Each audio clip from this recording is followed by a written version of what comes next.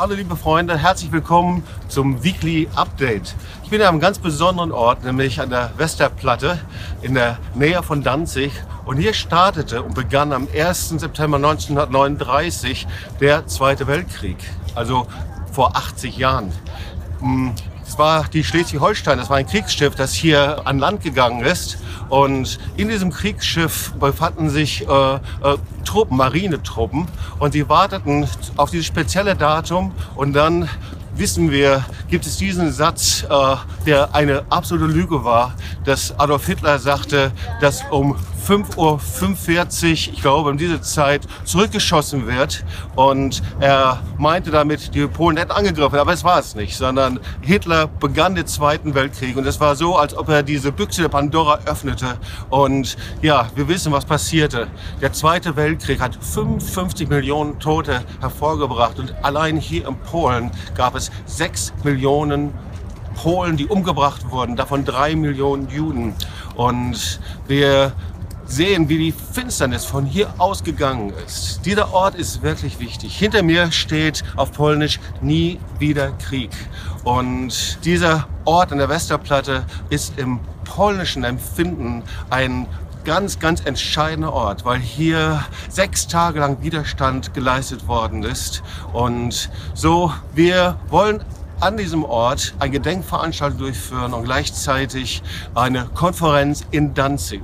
Und dazu laden wir ganz herzlich ein. Diese Konferenz wird am 31. August und am 1. September stattfinden. Wir haben eine Halle angemietet, die ganz speziell ist, ein Shakespeare-Theater. Das ist nicht, weil da Shakespeare aufgeführt wird, sondern das ist wie ein Atrium. Das kann man sich anschauen. Und wir werden von dort aus eben dann Gedenkveranstaltungen haben und dann einen Marsch des Lebens durchführen, der durch Danzig hindurchgehen wird. Ich denke, da werden mehrere tausend Polen und polnische Freunde sich beteiligen.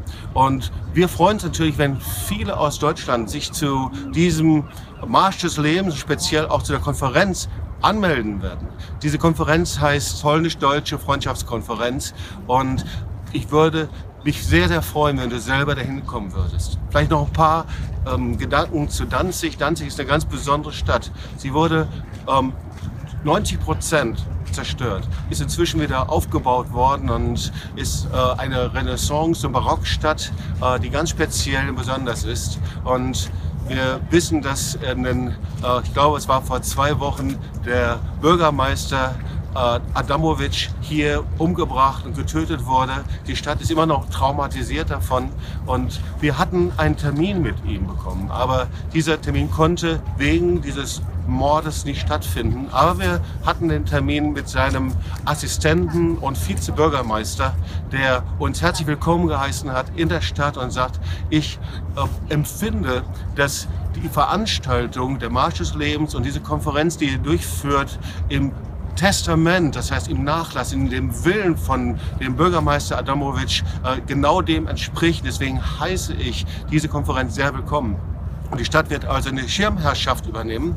Und wir hatten genauso auch mit dem stellvertretenden Ministerpräsident ein Treffen und der stellvertretende Ministerpräsident hat uns ebenso willkommen geheißen und übernimmt die Schirmherrschaft hier von dieser Konferenz. Es wird ein wichtiges Datum sein und wir werden dich weiter darüber informieren und melde dich jetzt schon an und wir glauben, dass viele aus Deutschland mit dabei sein sollten. Also das Datum nochmal, 30.08., der 31.08. und der 1. September. Freitag, Samstag, Sonntag sind wir zusammen und der Marsch des Lebens wird eben an dem 1. September dieses Jahres sein.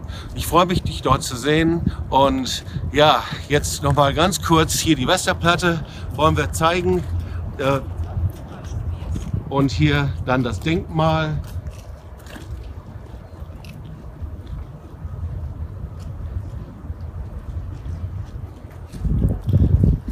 Okay, wir sehen uns bald. Tschüss und bis zum nächsten Mal.